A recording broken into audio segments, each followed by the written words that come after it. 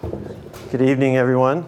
I'm Pastor Skip if you haven't met me, and probably just Skip if you have.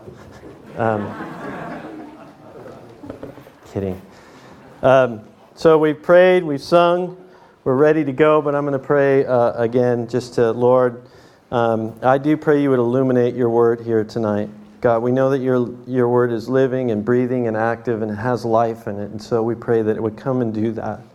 That as it goes forth tonight and we look into it and we study it and we ponder it, that you would speak into our hearts and we would have ears to hear what the Spirit is saying, Lord, that we would be able to hear a word for ourselves from we often say here at Cornerstone, a word from the word. So I pray there would be a word for everyone, an individual word for everyone tonight from the word, and that it would penetrate our hearts and really bring life into our walk, our daily existence of following you and living a life that is pleasing to you and accomplishes those things which you have set for us to do. In Jesus' name, amen. Amen. Okay. Philippians. So, I'm going to do a couple of things here before we get going, a couple of things that I do every Bible study, and that is one, people always ask me as a pastor, what's the best Bible?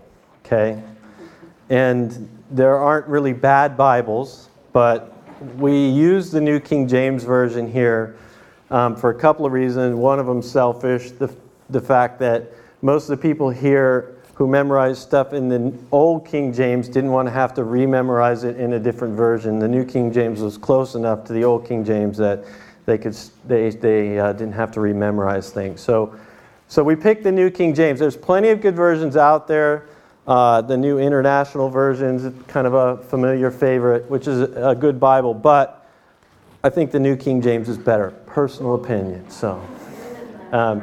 Actually, the NIV is a dynamic equivalent, so it's not exactly true to the text all the time. They will, if something's not making sense, they'll interpret it and put in what they want. So the New King James tries to stay strictly word for word, which is impossible when you're translating Greek to English or Hebrew to English, but they do the best they can. So sometimes that makes the reading a little rough, but it's probably a better Bible to study because it's easier to find the root words. And then we also use a New Living Translation, which is a paraphrase Bible, which is the exact opposite approach. It just takes what the original said and it puts it in very contemporary modern language that's easy to understand and reads more like a story. So if you want to read the Bible, just especially like Older Testament stories that are going to read like a story, a New Living Translation is pretty good. And if you want to study the Bible, a New King James Version is pretty good. Now, I happen to have bought about 20 of these. So if you don't have a Bible, you need to raise your hand and get a Bible because we want everyone to learn how to kind of get around in the Scriptures. We understand at one time I walked through that door and I didn't have a Bible and I didn't even know what the first book was, Genesis. That was, foreign to me. So it's okay if you're in that place, but now's a good time to start learning your way around, and somebody next to you can help show you how to get around. And then if you guys will, after you're, there's a couple over here. After you're done tonight, if you can turn these back in, then next week when we do this, everyone will be able to get a Bible that forgets one or doesn't have one, okay? So these are loaners. They're nice loaners, so. All right.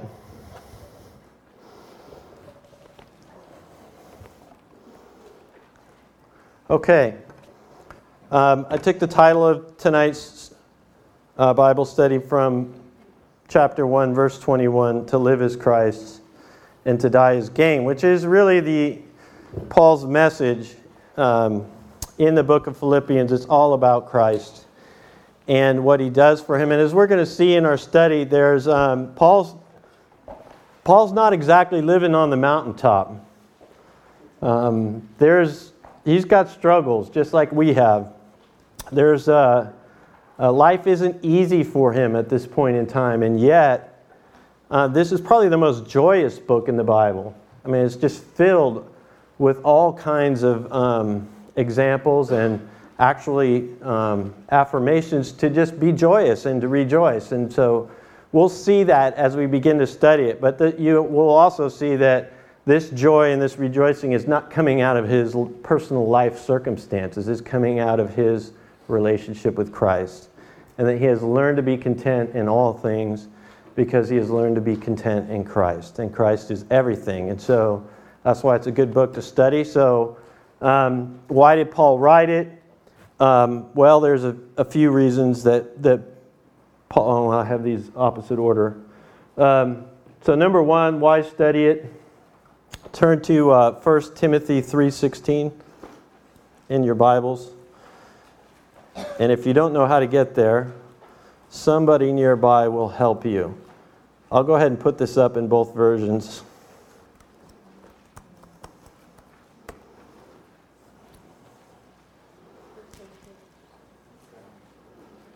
Yeah. My memory fails me. So where is that? 2 Timothy 3:16. See, when I go off my memory, I'm in trouble. I should have looked it up. Okay. All Scripture is given by inspiration of God and is profitable for doctrine, for reproof, for correction, for instruction in righteousness. In the New Living Translation, we see all Scripture is inspired by God and is useful to teach us what is true, to make us realize what's wrong in our lives. It corrects us when we're going astray, and it teaches us to do what is right. Okay, so just the fact that the Bible is God's Word. It is living, it is breathing, it is active, it has power. When you begin to study and begin to apply the principles of God's Word, things happen in your soul. Life begins to happen. The Word of God is not just words on paper. They are active words. They are alive words. Jesus did not stay dead on that cross. He is alive. And His words are alive. And our God is active and breathing and living. And it has power to penetrate deep places in your lives and to change things and to bring about difference in your life. And so that alone would be a good enough reason to study Philippians because it's in the Bible and the Bible brings life. Okay? Turn to John chapter 5, verse 39.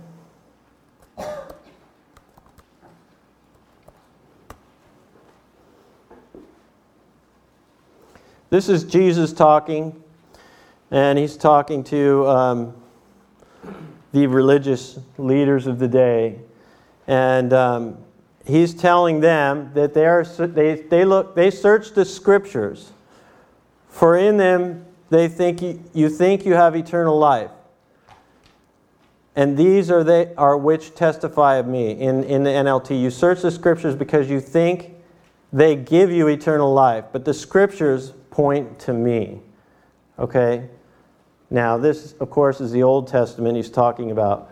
But the fact of the matter is, all Scripture is about Jesus. It points to Jesus. If you want life, if you want to find the life of Jesus, if you want to learn to be a Christian that follows Jesus well, it's in the Scriptures. Scriptures do not bring you life. They bring you life because the Scriptures point to Jesus.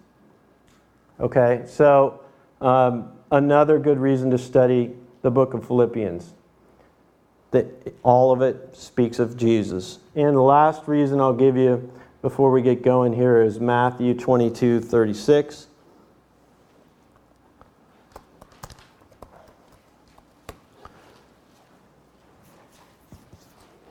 Most of you know this passage, or at least you've heard it, and there's somebody asking a question, basically, Jesus, what's the greatest commandment? How do we find, what's the Bible all about? If you're going to sum it up in one sentence, mission statement, what is it?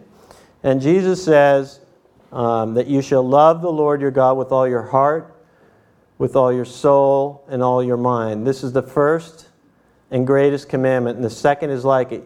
You shall love your neighbor as yourself. And on these two commandments, all of the law and the prophets hang. And so this is sort of a summary of the Ten Commandments. He's saying, look, if you can love God and love others, you've got the whole law summed up.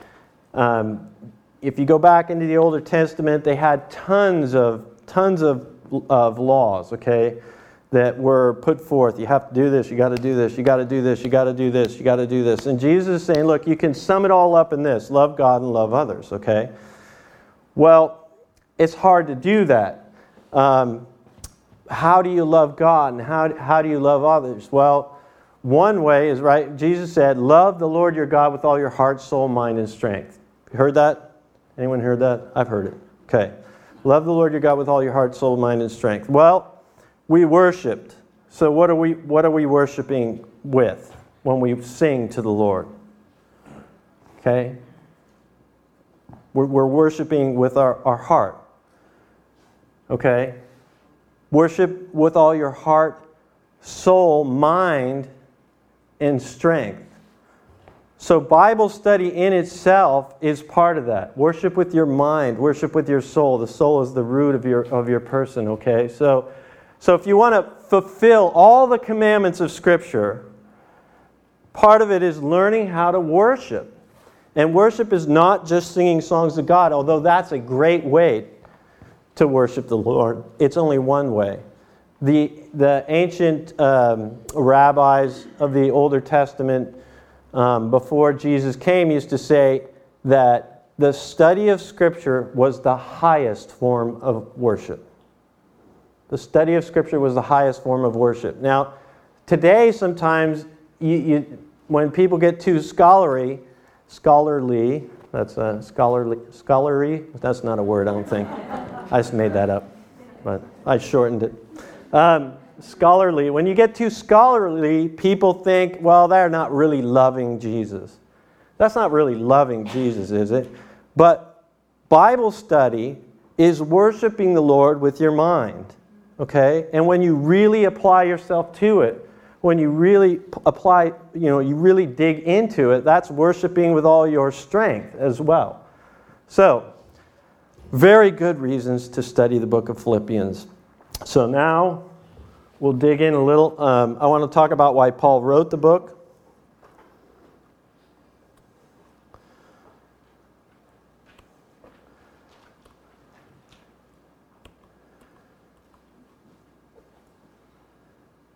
Okay, so first and foremost, he writes the book to this Philippian church to thank them for a gift that was brought to him. They had sent a man named Epaphroditus to him with a monetary gift, some sort of fiscal gift of some sort. And Epaphroditus almost died doing it. And he's been nursed back to health, and Paul is sending him back. And so he's telling them, hey, not only is Epaphroditus okay, but I want to thank you for your gift, and I'm going to send him back to you. And a little later, I'm going to send Timothy. So that's one reason. And we're going to get into all this in a little bit deeper, but for those of you who are used to sort of Bible overview surveys, it's good to kind of get a big picture of what's going on before you dig into the little pictures. Okay, so another thing he does is to update this church in Philippi of his condition and inform them that he was going to send Timothy to them to help them out. Okay? All this we'll get into. And another thing that he wanted them to do is he wanted to encourage them to be in unity, okay? To stay together, unified as a whole. Paul is big on unity. He talks about it a lot, okay? And Jesus talked about it too. He said a house divided cannot stand, right? So unity is a big deal, and to be careful of their moral conduct. I don't think there's an epistle or letter of Paul's that doesn't have some form of exhortation to live life well for Jesus, okay? And we'll see that as well. All right, so That's why we should study it, and that's why Paul wrote it. Okay, but let's sort of go into a little background here. If you look on this map here, I'm going to put the pointer over here as Jerusalem. Okay, Paul's missionary journey. This is a second missionary trip. Now he's taken one missionary journey. As a matter of fact, let's just even go back for some of you who may not know who Paul is. Let's go find Acts in your Bible. Okay, find the book of Acts, and let's quickly look at who Paul is.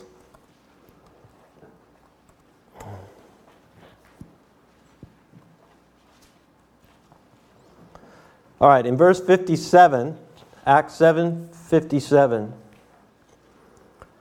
there's a man named Stephen, one of the leaders in the church. And he's being attacked, and what you'll see here is he's going to become the first martyr for Christ. He's going to lay his life down for the gospel, which is the good news of Jesus Christ. And while this is going on, we're going to see this man named Saul in here. Saul becomes Paul. 7:57, they cried out with a loud voice, stopped their ears, and they ran at him. They're running at Stephen. And they cast him out of the city and stoned him. And the witnesses laid down their clothes at the feet of a young man named Saul. And they stoned Stephen as he was calling on God and saying, Lord Jesus, receive my spirit. And then he knelt down and cried out with a loud voice, Lord, do not charge them with this sin. And when he had said this, he fell asleep. The Bible's way of saying he died. And in verse 1 of chapter 8, now Saul was consenting to his death. And at this time a great persecution arose against the church, which was at Jerusalem. Go to chapter 9.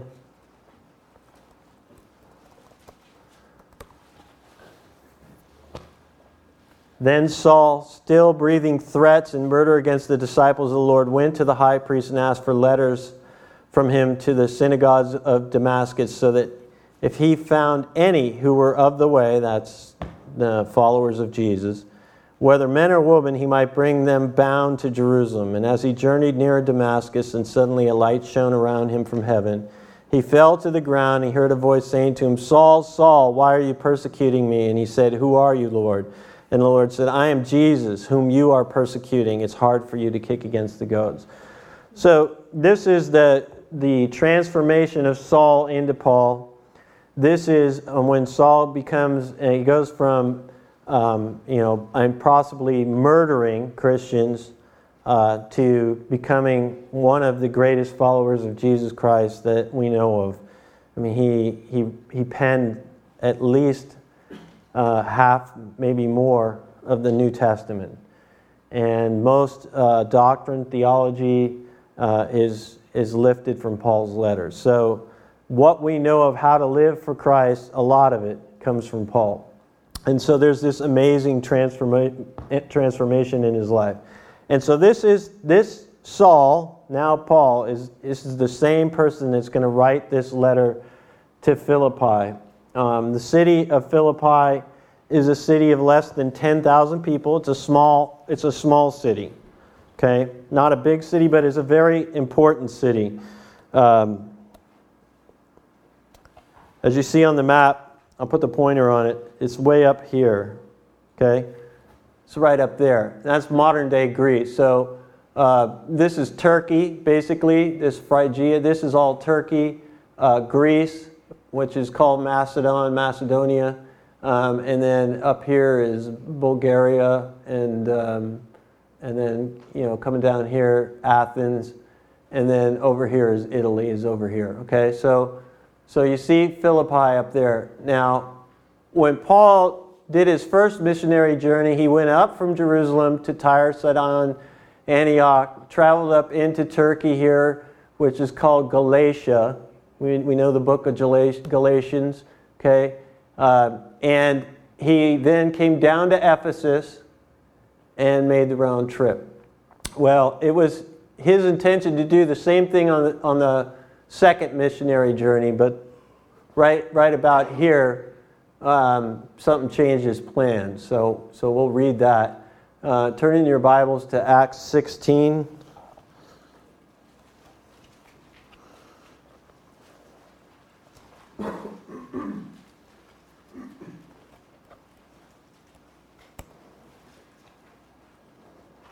And so after the first missionary journey, Paul is he goes to back to Jerusalem.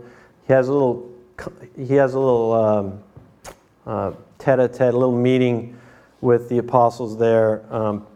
Peter is the main man in Jerusalem, and there's a little bit of division over what Paul's teaching. Now, if in Acts 9, if we had kept reading, you would have seen that God said, "I've called Paul to be my apostle to the Gentiles, to be my spokesman to people who are non-Jewish." Okay?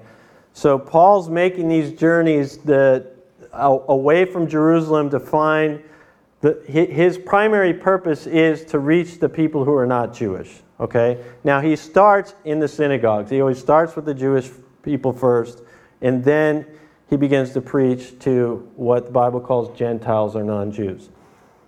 But there's been this confrontation because the Jewish people in Jerusalem are thinking that all converts should go all the way, which involves a painful process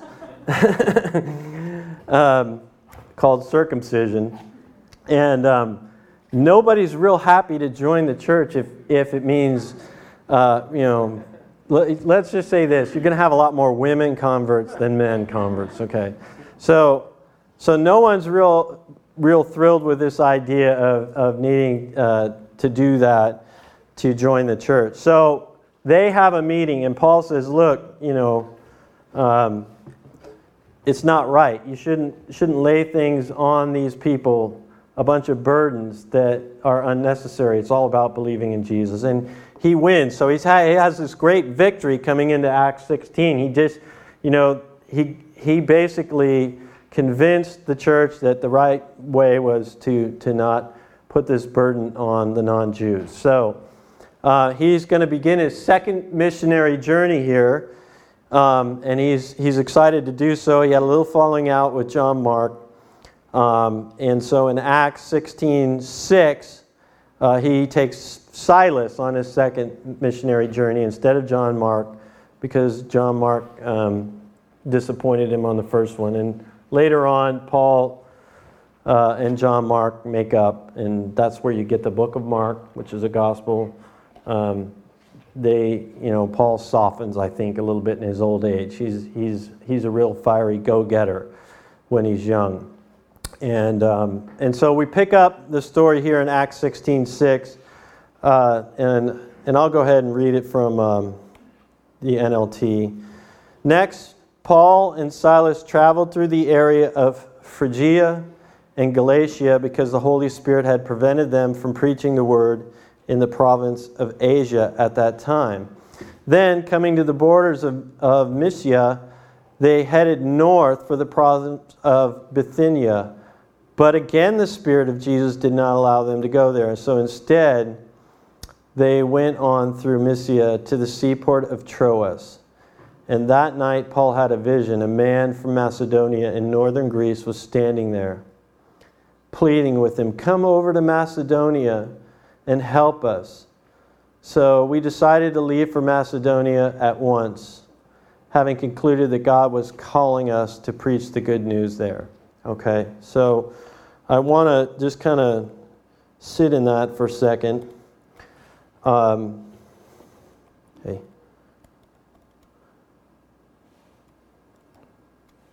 we go.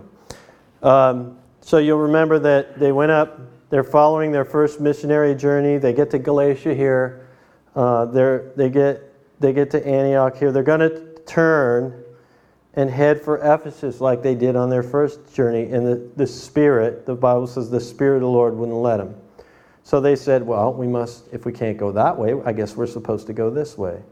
At this point, thinking that they're just supposed to go to Asia and come on back. And the Spirit of the Lord said, no, you can't go up there. And so they go the only way they're allowed to, which is this way. They get to here. Paul has a dream. He says, please cross over to Macedonia. And so they do. And they end up here in Philippi. Philippi being the first place they visit once they cross over into, and now this is Europe. So this is a big deal, okay? Because the gospel has now not only left Asia and touched Europe, but it's also touched the Roman Empire, which is basically rules the world in that day. Philippi was a city that was along the Egnatian Way, which was a road. And the Romans invented roads. Okay, so the Egnatian Way was a highway, ran from Philippi over here, up and around, over to Rome. Okay, it was the way that the Roman Empire could move east to its ever-expanding empire. Okay, that was the road, the Egnatian Way. And Philippi is one of the main stops on it. Philippi was founded by Philip of Macedon, who was the father of Alexander the Greek. Most of you have heard of him. And there's this battle that takes place at 42 BC that Octavian and Mark Antony are in a battle with Brutus and Cassius. And Mark Antony win. Octavian goes on to be Caesar Augustus. Okay, so Caesar Augustus, of course, makes it a Roman province. This city becomes a Roman province, which is not rare. It's pretty rare. Okay, I mean the Romans capture a lot of ground, but they don't make everything a Roman province. Okay. So what that does is that makes everybody in town who is not of Roman ancestry a peasant. And so this is now a city of very high-class Roman people who speak Latin and walk around in Roman garb, or the peasant working class that speaks Greek. Okay? It's a big dichotomy here with nothing in the middle. There's no middle class, okay?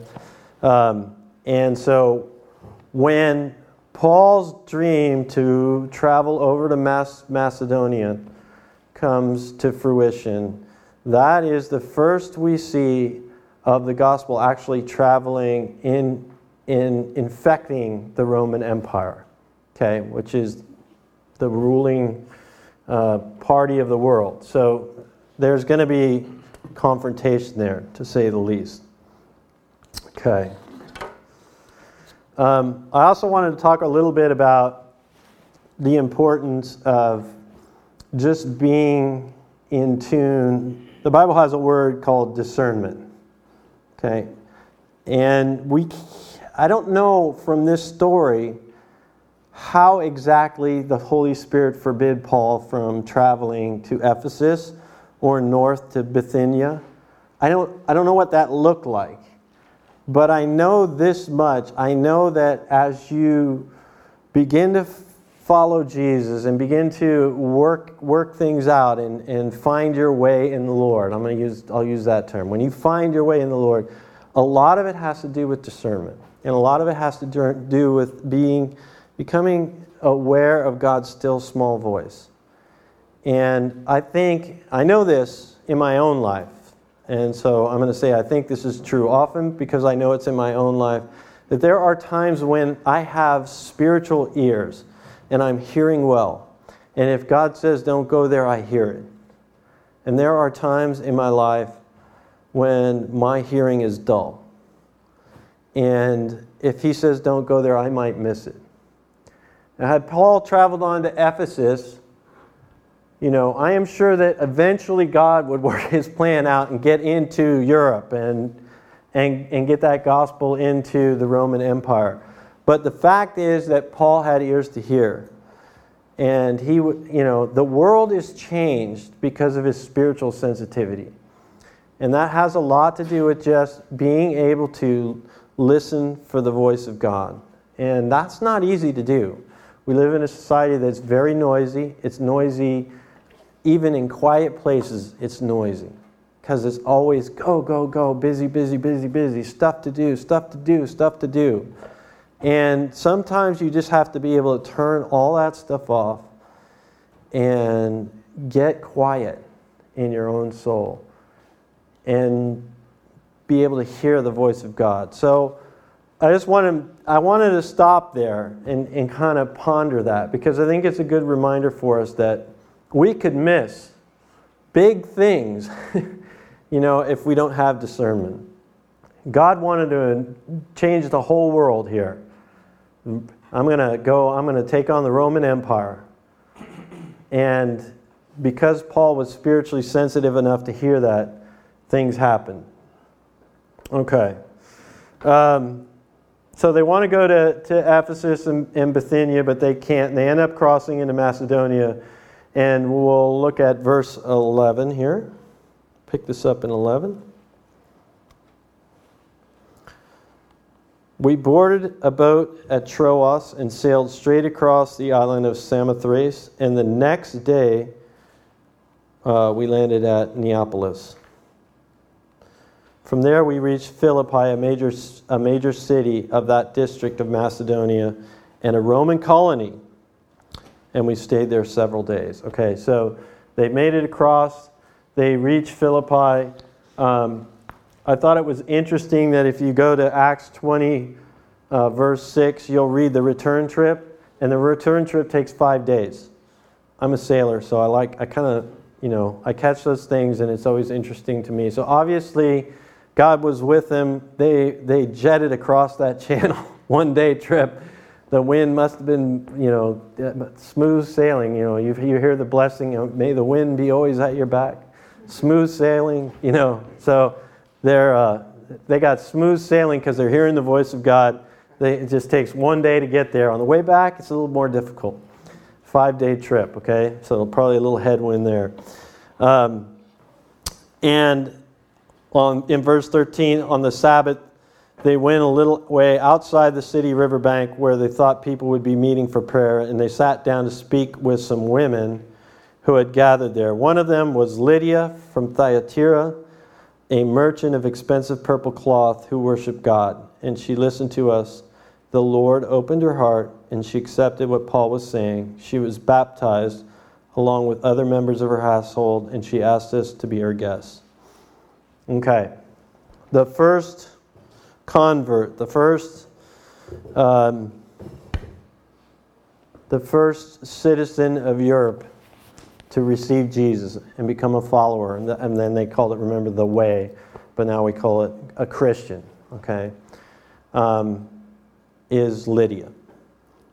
Now, normally when Paul goes into a city, he goes to the synagogue first, but Philippi didn't have the requisite 10 men to have a quorum in the city of Philippi, so there wasn't a synagogue. And so Paul just looks for anybody who might be open. And he finds Lydia, they're praying. It says that she was a woman of God, basically. She worshiped God. And so that's where Paul decides to take his message. And Lydia will become a key figure, a leader in the church at Philippi. And I won't spend a lot of time here, but there's always debates about whether women should be leaders and what they can do in the church. And they usually use Paul. They usually take one phrase out of one of Paul's epistles as the sort of card they play when they say women shouldn't be leaders in the church. Well, Paul didn't seem to have a problem with it. So, whatever you think that verse means, I'm going to challenge that a little bit, because Paul used women a lot to build his churches. Okay? And this vision, this dream of the Macedonian men calling, come over here and save us, turns out to be a Macedonian women. So, So here we are. The church is birthed, and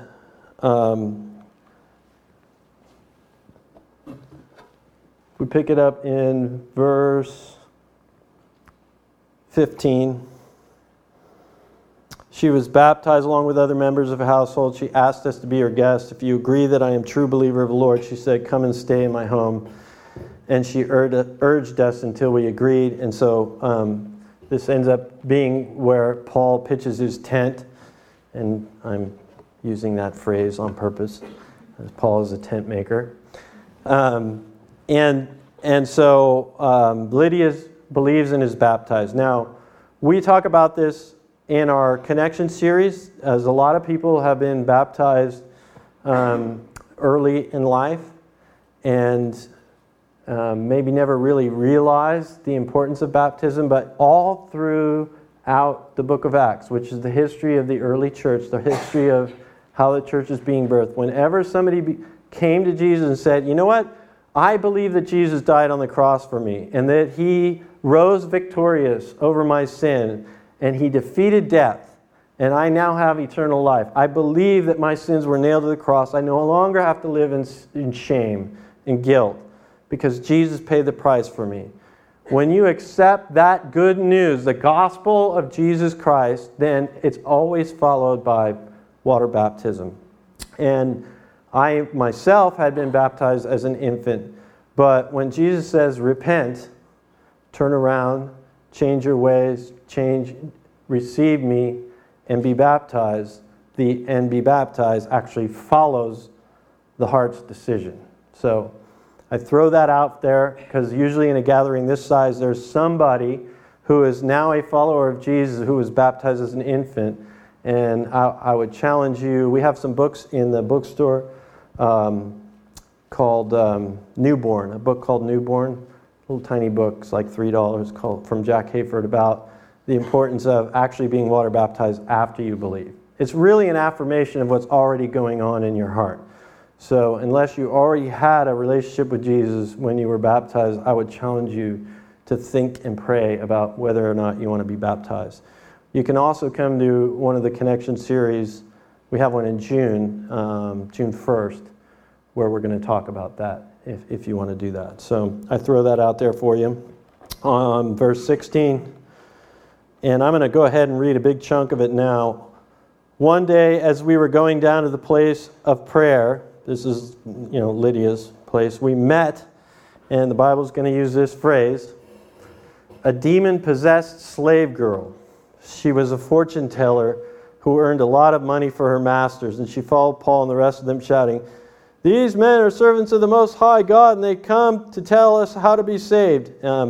She's doing this in a very mocking way. And this went on day after day until Paul got so exasperated that he turned and said to the demon within her, I command you in the name of Jesus Christ to come out of her, and instantly it left her. Her master's hopes of wealth were now shattered. So they grabbed Paul and Silas. They dragged them before the authorities at the marketplace. The whole city was in an uproar. Because of these Jews, they shouted to the city officials, they are teaching customs that are illegal for us Romans to practice. A mob quickly formed against Paul and Silas, and the city officials ordered them stripped and beaten with wooden rods, and they were thrown into prison. The jailer was ordered to make sure they didn't escape, so the jailer put them into the inner dungeon and clamped their feet in the stocks. Around midnight, Paul and Silas were praying and singing hymns to God, and the other prisoners were listening.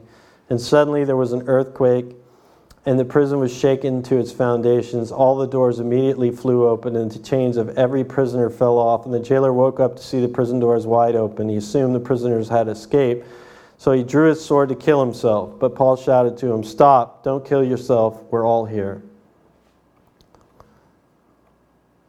The jailer called for lights and ran to the dungeon and fell down trembling before Paul and Silas. And then he brought them out and asked, "Sir, what must I do to be saved?"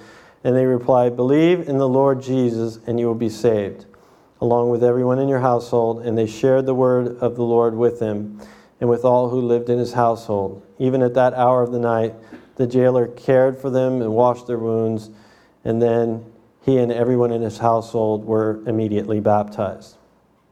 Okay, so we see the church expanding. Lydia and her household, now we have the jailer and his household.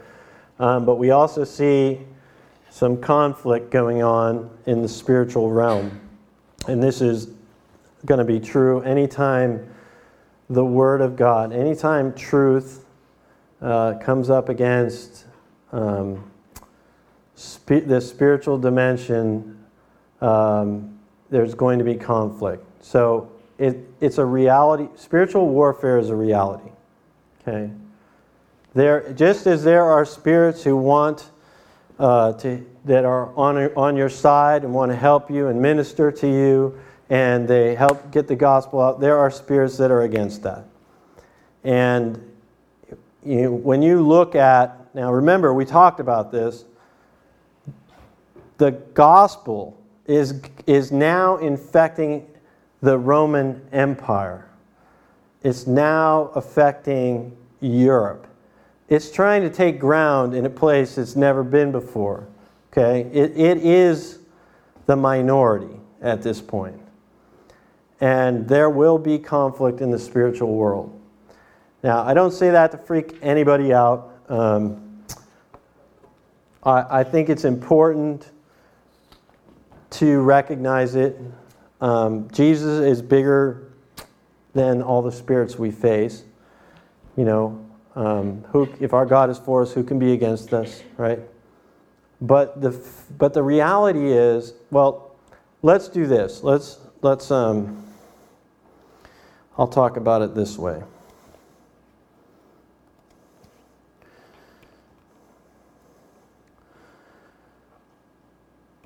San Francisco and Philippi are a lot alike. Okay? Very similar type cities. Okay? Philippi is one of the key sort of cities of the world at that time. It's part of the strongest nation of the world. It's a key city in the strongest empire in the world. Okay? Any similarities there? Okay? Also, I give you a word here, syncretism. Both those cities, the city we live in and Philippi, are very pantheistic. Okay? Rome's idea of spirituality was whatever they conquered, they assimilated the gods of that culture into their pantheon of gods that they already had. It's called syncretism. They synchronized all whatever it was. If they, no matter what culture they took over, they just took their gods and said they're now part of our gods. And we just keep expanding this thing until, so it kind of worked for them because you didn't offend anyone by saying that your gods were false, right? I don't know if that strikes any similarities, right? Don't say any way is the wrong way. Okay? It's all good. It's all good. Just incorporate it. There's an element of truth in everything, right? Okay? Very similar to what we face here. Unless you say ours is the right way. Now all of a sudden there's going to be warfare. Okay? So when Paul reaches Philippi and proclaims one way, one true God, he is met in the spiritual dimension with warfare. Okay? And that's going to be true in any key city, any key place, anywhere. I mean, it's going to be true anytime the gospel goes anywhere, but it's more true in spiritual strongholds, which Philippi is at this point. It's a key city in the strongest empire in the world. And so, look what happens to Paul. He's mocked by a demon-possessed girl. The word that's used in the original Greek is a pythonic spirit. Okay? So this spirit of a python is mocking him day after day. When he uses the power of Jesus Christ to cast that spirit out, then all of a sudden things are rankled. People are beating him, stripping him down, casting him out. And he's singing hymns to God. And so, which is, that's always amazing to me. That no matter this is a good segue that we're going to have here, because, Paul has the ability to be happy and rejoice in the worst of circumstances because he knows he's doing what God is asking him to do. Okay? It's not about what it looks like on the outside for him. It's about Christ. To live is Christ. To live is Christ, and to die is gain. In other words, to go be with Jesus is even better. It's even better. I win either way. So, Paul, despite the fact that he will be shipwrecked 3 times, beaten to a pulp, stoned, imprisoned, and the whatnot, he has the ability to rejoice and to be singing hymns to God when he's in the stocks on the inner sanctum of a jail, and to be able to rejoice. And so Philippians is often called the letter of joy. Okay? The letter of joy. You're going to see it all throughout Philippians. And here it begins. It begins that, that doesn't look like a great beginning to the gospel, does it? Lydia and whatever her family was, and a jailer and whatever his family was. That's it. And the rest of the town wants to beat him to a pulp. But this is it. This is the beginning of a movement, a spread across Europe. And so Paul loves Philippi. He's going to talk about in his letter how much he loves them. He uses terms of endearment. It's not the normal Paul we see, who's a little bit usually more brash and boisterous and sort of contending for things with the different churches. It's a very tender letter, and I think I know why. It's because, despite the fact that he was beaten, imprisoned, and he took some lumps to start it, the fact of the matter is, this is the beginning. This is the Genesis. This is the gospel spreading. This is. You want to talk about he's the apostle to the Gentiles, the apostle to reach people that are non-Jewish. He's starting to reach them. He's touching Rome. And the funny thing is, 10 years later, when he writes to this church, he's in a Roman prison. And so we'll look at that. But Paul is in jail, probably about 60, 61 AD, writing back to the church of Philippi. And when he writes this letter and sends Epaphroditus back to thank them, and sends this tender letter of joy. Okay? So, we're actually going to get into Philippians here at some point.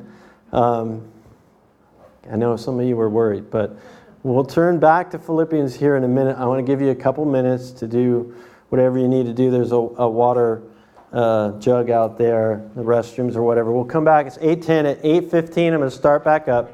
Now, I've done these things in different ways. Last time I took questions throughout. This time I'm going to push through. At the end, I'll take some questions, okay? So what we're probably going to do is from 8:15 to 8:45, I'm going to dig into the first 6 verses of Philippians, and then I'll take some questions after that. For those people that want to stay, for those who want to go, they can go. And then I think we'll get through about Philippians 1:6, okay? So go ahead, 5 minutes, and we'll come on back.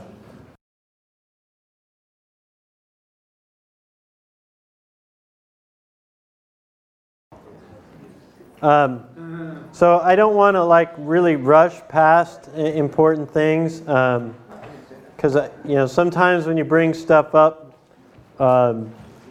there are people who it's new to them and they want to spend a little time there. So I won't have time to spend a vast amount of time there if we're going to get through. Well, my goal is to get through Philippians not in just this June session, but also in August. So we're going to do 3 weeks in August. So my goal is to get through two chapters of Philippians in the next 3 weeks. But I also don't want to rush past things. And I had some people talk about this spiritual warfare thing.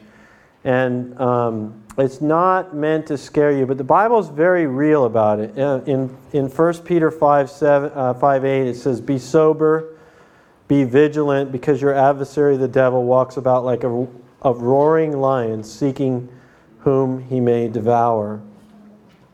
And in Ephesians 6, Paul, the same Paul who's faced this pythonic spirit, he tells you to put on the whole armor of God, and he tells you what that looks like. Okay, truth and faith, and the sword, which is your Bible. Okay, so it is a reality. It is.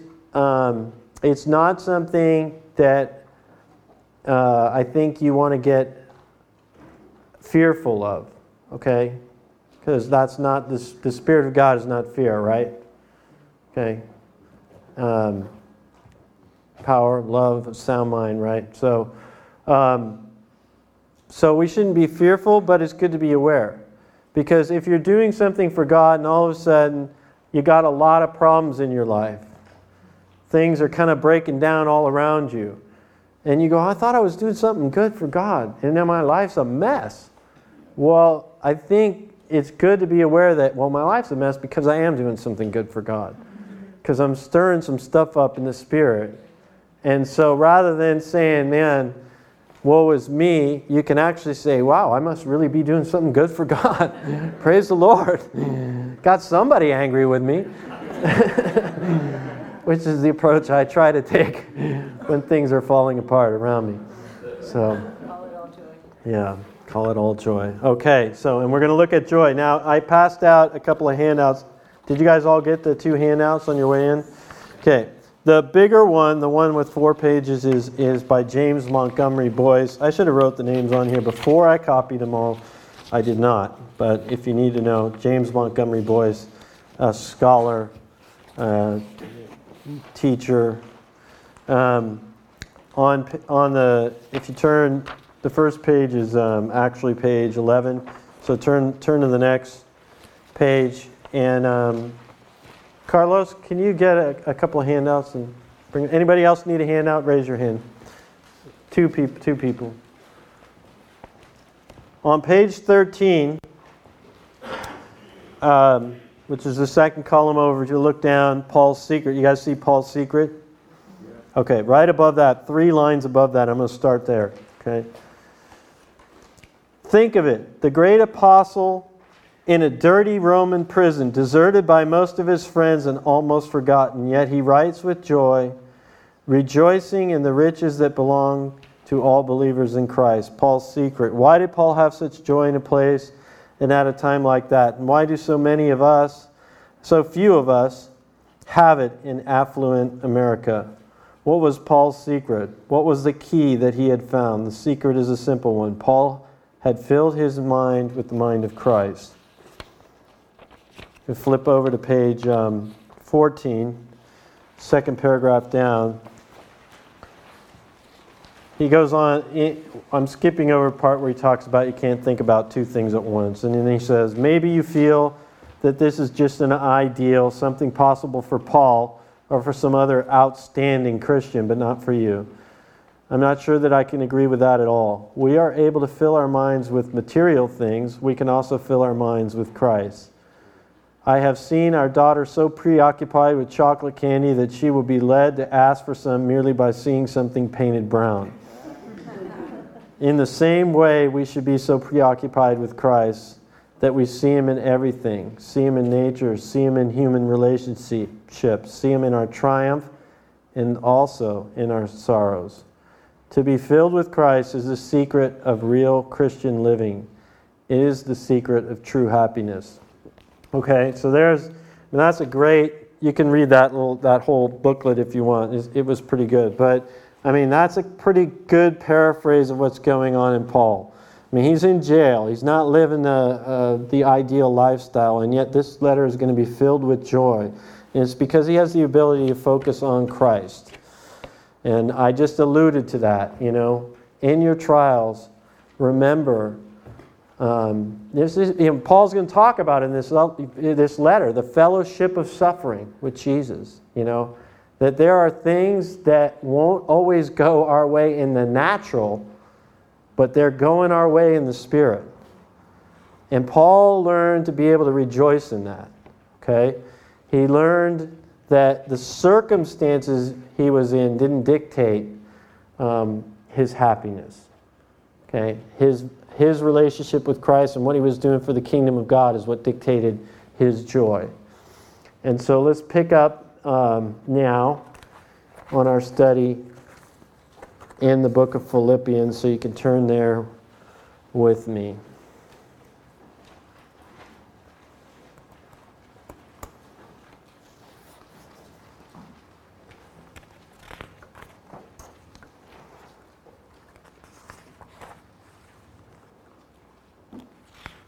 Okay, verse 1. It's a very familiar greeting from Paul. They call these letters epistles because of the form they take. Part of the form is this intro, and you'll find it in all of Paul's letters. Well, maybe not all of Paul's letters. Okay, let me rephrase that. Strike that from the tape.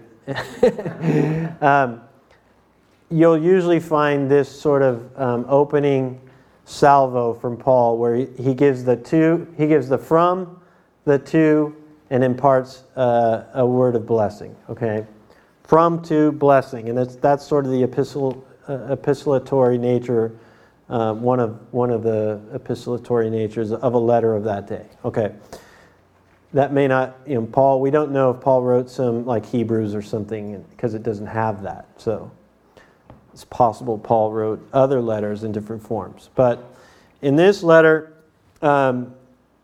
he starts with Paul and Timothy, bondservants of Jesus Christ, to all the saints in Christ Jesus who are in Philippi.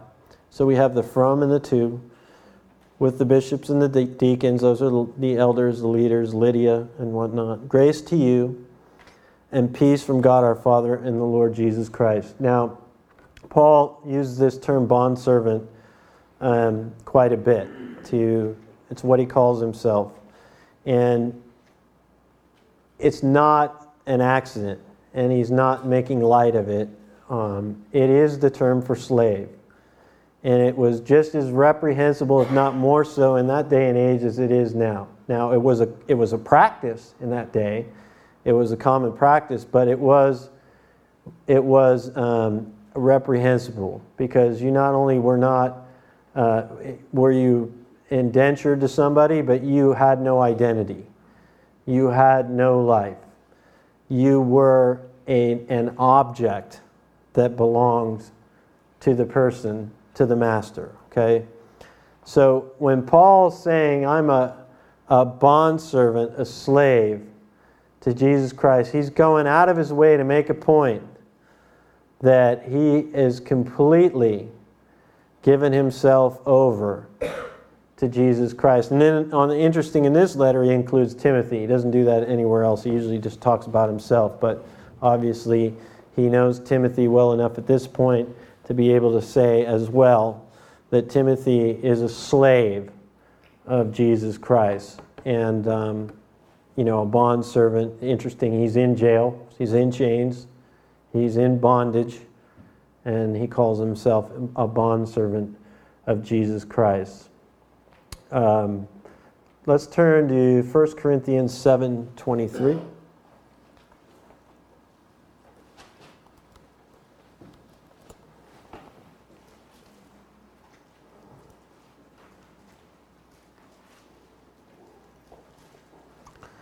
Okay, Paul's talking about here, he's giving an admonition about, being quick to sort of jump professions once you meet Jesus. But that's sort of the point of what he's saying. But what he says is you were bought at a price. So don't become slaves of men. And so he's making a point here. He's making the point that all of you, all of us, are slaves of Jesus Christ along with him. Because our soul was bought and paid for in full by the blood of Jesus Christ. And so we owe him everything. And the more we can remind ourselves of that, I think the better off we'll be. Because a lot of times we start getting into it and we start doing things and we think we're kind of running the show. I know I'm saying we because I'm there. So, but realistically, we got nothing. If it isn't for Jesus and his sacrifice on the cross, we are hopeless and we are going no place. But because of the blood of Jesus, our souls have been paid for. We not only have redemption, which gives us eternal life, but we have a life more abundant here to live for him. And everything we do in this life to live is for Christ. Now, I'm not advocating just, therefore, don't worry about your family, don't take care of your family, don't take care of this, don't take care of your job. I'm not saying that. But I am saying live it well for Jesus Christ. Because at the end of your days, and anybody who's seen people at their end of the days, you will know that nobody says, man, I wish I had more time to do this or more time to do that. It's all given back. Everything you have is borrowed. And whatever money you make, whatever family you have to say goodbye. And so to live as Christ. To live as Christ. We are slaves to Jesus. And we need to remind ourselves, and it's not supposed to be a negative. It's a positive. Paul's going to make the point here that there's nothing better. There is nothing better. When we live our life for Christ, we have purpose, we have value. What we're doing actually exceeds this lifetime. It has eternal ramifications. Okay? So, back to Philippians.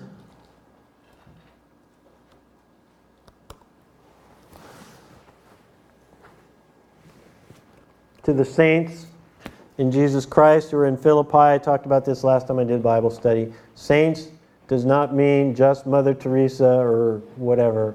Saints is all followers of Jesus Christ, okay? All followers of Jesus Christ. Some of us, like me, have come from a Catholic background, and so our interpretation of what saints means when you read saints in the Bible might be a little bit... you might need a shift in your paradigm. When you see the Bible say the word saints, it's talking to you. Okay? If you receive the Lord Jesus, you're a saint. Not because of what you did, but because he has washed you clean of all sin. You are perfect in his sight. Okay? Which is the only way you can come before God. God is light. In him there is no darkness at all. And the light will swallow up the dark. The only way you're getting into the presence of God is if you are perfect. But you're not perfect on anything he did. You're perfect because Jesus did it. Does that make sense? Okay. And then he gives his familiar blessing, grace to you and peace. This is kind of a signature sort of Pauline theological blessing. In that day and age in Greece, they used to say the word charin, which meant rejoice. That was kind of, like we say hello. And he's twisted that into charis, which is grace. So he's taken the very familiar Greek blessing and he's made it grace. Grace being the unmerited favor of God, not just mercy, but blessing on top of mercy. And then he's combined it with the typical Jewish form of blessing. They say shalom, peace, shalom. So you have charis and shalom. grace and peace. Now, shalom means more than just a lack of sort of chaos, noise, or whatever. It means wholeness. Okay? So when we say, be holy because your God is holy, that's what it's talking about. There's no division in you. There's no imperfection. You are whole. You are complete. You are fulfilled. There's no separation in you. Okay? The sin separates, right? Wholeness, the wholeness of God. So this statement, grace and peace to you, is like, scholars talk about it for pages and pages and pages because it's a complete theological diatribe of taking both forms of familiar greetings, the Greek and the Jewish forms of greeting, and saying, look, I'm not only just going to tell you to rejoice and have peace, but I'm going to tell you within that, the grace of the Lord be with you. May the Lord's favor be upon you. May you see His mercy, and may you be blessed on top of that, and may you be complete, whole, and fulfilled because of what Jesus Christ has done. Okay, so it's a beautiful statement when Paul says grace to you and peace. Verse 3, I thank my God upon every remembrance of you, always in every prayer of mine making requests for you with all joy. So there's, right off the bat, we're getting joy. For your fellowship in the gospel from the first day until now, being confident of this very thing, that he who has begun a good work in you will complete it until the day of Jesus Christ. In the NLT, every time I think of you, I give thanks to God. Whenever I pray, I make my requests for you with all joy. For you have been my partners in spreading the good news about Christ from the time you first heard it until now. And I'm certain that God, who began the good work within you, will continue His work, and this I love, continue His work until it's finally finished on the day when Jesus Christ returns, or we go to Him. Okay, so remember I talked about spiritual discernment earlier. I think it's important to begin to understand the voice of the Lord. Paul's saying, you know what Paul's saying here? He's saying, when you come to my memory, when I'm in my thought life, you come to my mind, I know it's from the Lord, and I pray into that. I know it's from the Lord. He has discernment, enough discernment at this stage of the game to understand that whenever, God brings some sort of church or person in the church or someone to his memory, that's just not by accident. And he prays into the moment. I mean, it's a beautiful thing. I wish I could say that I do that too, but, I'm a work in progress. But, I thank my God upon every remembrance of you, always in every prayer, making requests for you with all joy. Here is a man of, a very devoted prayer life. But it's not just the solemn prayer of, here's my list, and I'm going to spend an hour praying on this morning. No, it's the prayer of, I just thought of you, I'm going to pray into that. Okay? And I'm going to thank God for you, because you're fellowship with me. And that word partakers or fellowship, you'll see partners in the NLT, fellowship in the New King James is koinonia. A lot of us have heard that word. It's kind of the word means fellowship, and in the early church they had koinonia, and it's this ideal sort of fellowship. But it's kind of been altered a little bit in our thinking. So I'm going to go ahead and do this. I'll give you the Greek koinonia: partnership, participation, social intercourse, or pecuniary benefaction, to communicate or communication, communion, contribution, fellowship. Okay, that's from Strong's. On your the other handout I gave you.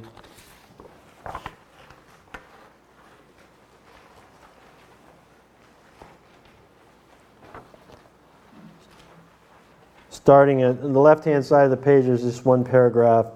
I know it got cut off a little bit on yours. I'm sorry about that, but I can read mine. So you'll have to listen to me. It is important to understand here that the church of Philippi would become Paul's favorite church. Paul enjoyed a unique closeness to the Philippians, which we see in his exceptionally warm and friendly expression in this letter. Paul makes this clear right after his greeting as he says, "I thank my God in all remembrance of you, always in every prayer of mine for you, making my prayer with joy because of your fellowship in the gospel from the first day until now." The very verses we just read, right? The word partnership is the Greek word koinonia, or fellowship. Paul feels a warm fellowship in the gospel. Okay, so we're going to kind of go into this a little bit. We're going to dig in here with the Philippians. As we'll see in our next study, the same word, fellowship or partnership, or its derivatives, appears 6 times in Philippians, and then give you the connotations there. And we shall see that this is not just a church social fellowship as Christians today often think of the word, but it is a robust fellowship that rides on their mutual commitment to the gospel. The gospel fellowship grew from their commitment to support Paul's missionary journey in the 4th chapter of Philippians. He talks about that. We talked about it. Epaphroditus came with a gift. He came with money from the church of Philippi to support Paul in what he did. And so they're partners with him in the gospel and spreading the good news and reaching Europe and reaching into the Roman Empire in taking on spiritual warfare and spreading the good news of Jesus Christ. They are partners in it. And this is why he's thankful. And this is why they are a blessing. And this is what true fellowship is. What we must understand as we go through Philippians is that while there are various reasons for Paul's writing, this letter comes from the depths of fellowship that Paul and the Philippians shared in the gospel. This accounts for the feel of the letter and the basis for what Paul said to the Philippians and how he said it. This is why the book has the subtitle, The Fellowship of the Gospel. It is an epic fellowship suggested by Tolkien's title, The Fellowship of the Ring. There's no punch and cookies here. This is not fellowship of compatriots bound together. This is the fellowship of compatriots bound together in a great cause. And you will not understand this letter if you do not understand this. Okay? What is he saying? This, by the way, was from a man named R. Kent Hughes, another scholar. What is he saying? He's saying that if we go back to that verse and we look at what Paul's thankful about, he's thankful for their partnership in the gospel. It has more to do with just sort of friends and hanging out together and having a meal, and all that stuff is great, and that's all part of it. But it's not the sole reason behind Paul's joy or the reason he's thankful. The reason he's thankful is because they are with him in his kingdom endeavor to spread the good news of Jesus Christ. All things are Christ. To live is Christ. Paul brings everything back to it. The reason he loves this church, the reason it's his most endearing church, is because they are partners with him. He can count on them when it comes to spreading the good news of Jesus Christ. That's true fellowship. Common goal, common mission. Okay, we have a mission statement here at Cornerstone to be an exceptional outreach church that develops followers of Jesus Christ. Okay, true fellowship and communion in this community would look like partnering in the furtherance of that mission. That's what Paul's saying. So it's not just about having, as R. Kent Hughes said, punch and cookies. It's about kingdom work. And that true fellowship bands together for the good of the gospel and the furtherance of the gospel. And this is what brings Paul joy and why he can thank God every morning for the Philippian church. Okay? Are you tracking with me, I hope? So, We see this word fellowship a lot. To Paul, it means something a little bit different, I think, than we kind of know it to mean. And so, I would ask maybe, where are we in this fellowship? Where are we in this fellowship? If this is home for you, if this is your church, if this is the body of Christ that you believe God's called you to, and you're a part of that body, whether you're a hand, a foot, an eye, ear, hair, doesn't matter.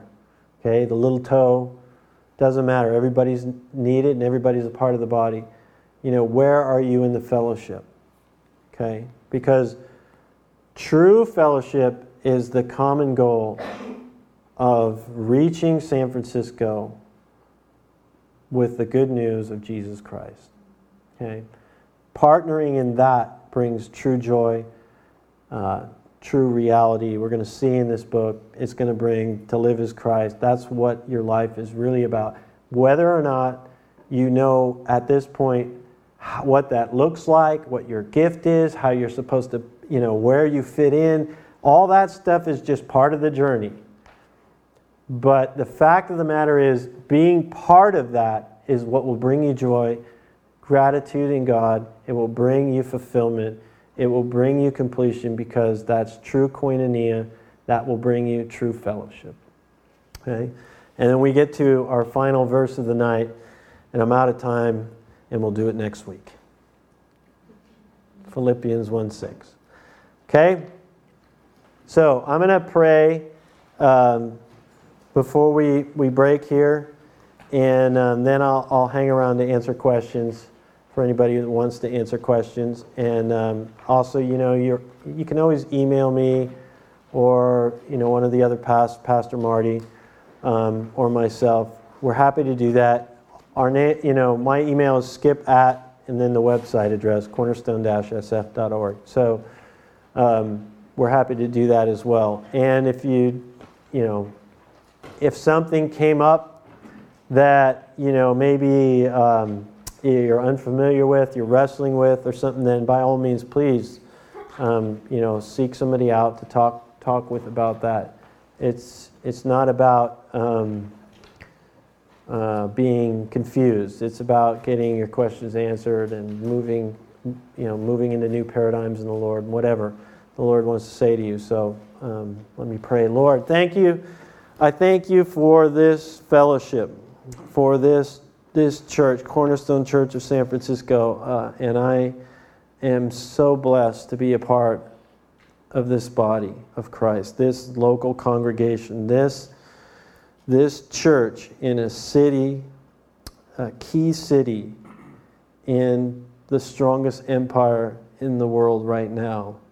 And I pray that just as Paul had his beginnings with Lydia and the jailer, and we have our beginnings with this church, that you would continue to expand it. You would continue to move the good news of Jesus Christ into this city and affect it for you. I pray that we as a community would be like the Philippian church, unified in our commitment to do that, blessed because we are in true fellowship and that we are doing our kingdom work, and blessed because, Lord, we have learned to rejoice or to have joy no matter what the circumstances are around us.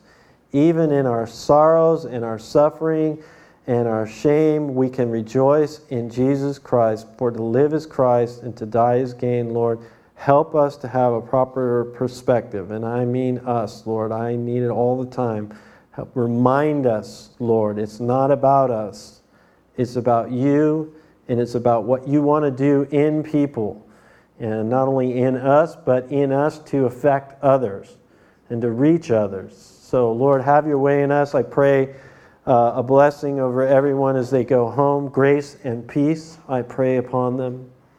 May they have your undeserved mercy, your undeserved blessing, and the wholeness of Jesus Christ. May you continue to just strengthen us, spirit, soul, and body, in wholeness, and push out all the separation that we are so that affects us, Lord. Pray for a wholeness, a unity.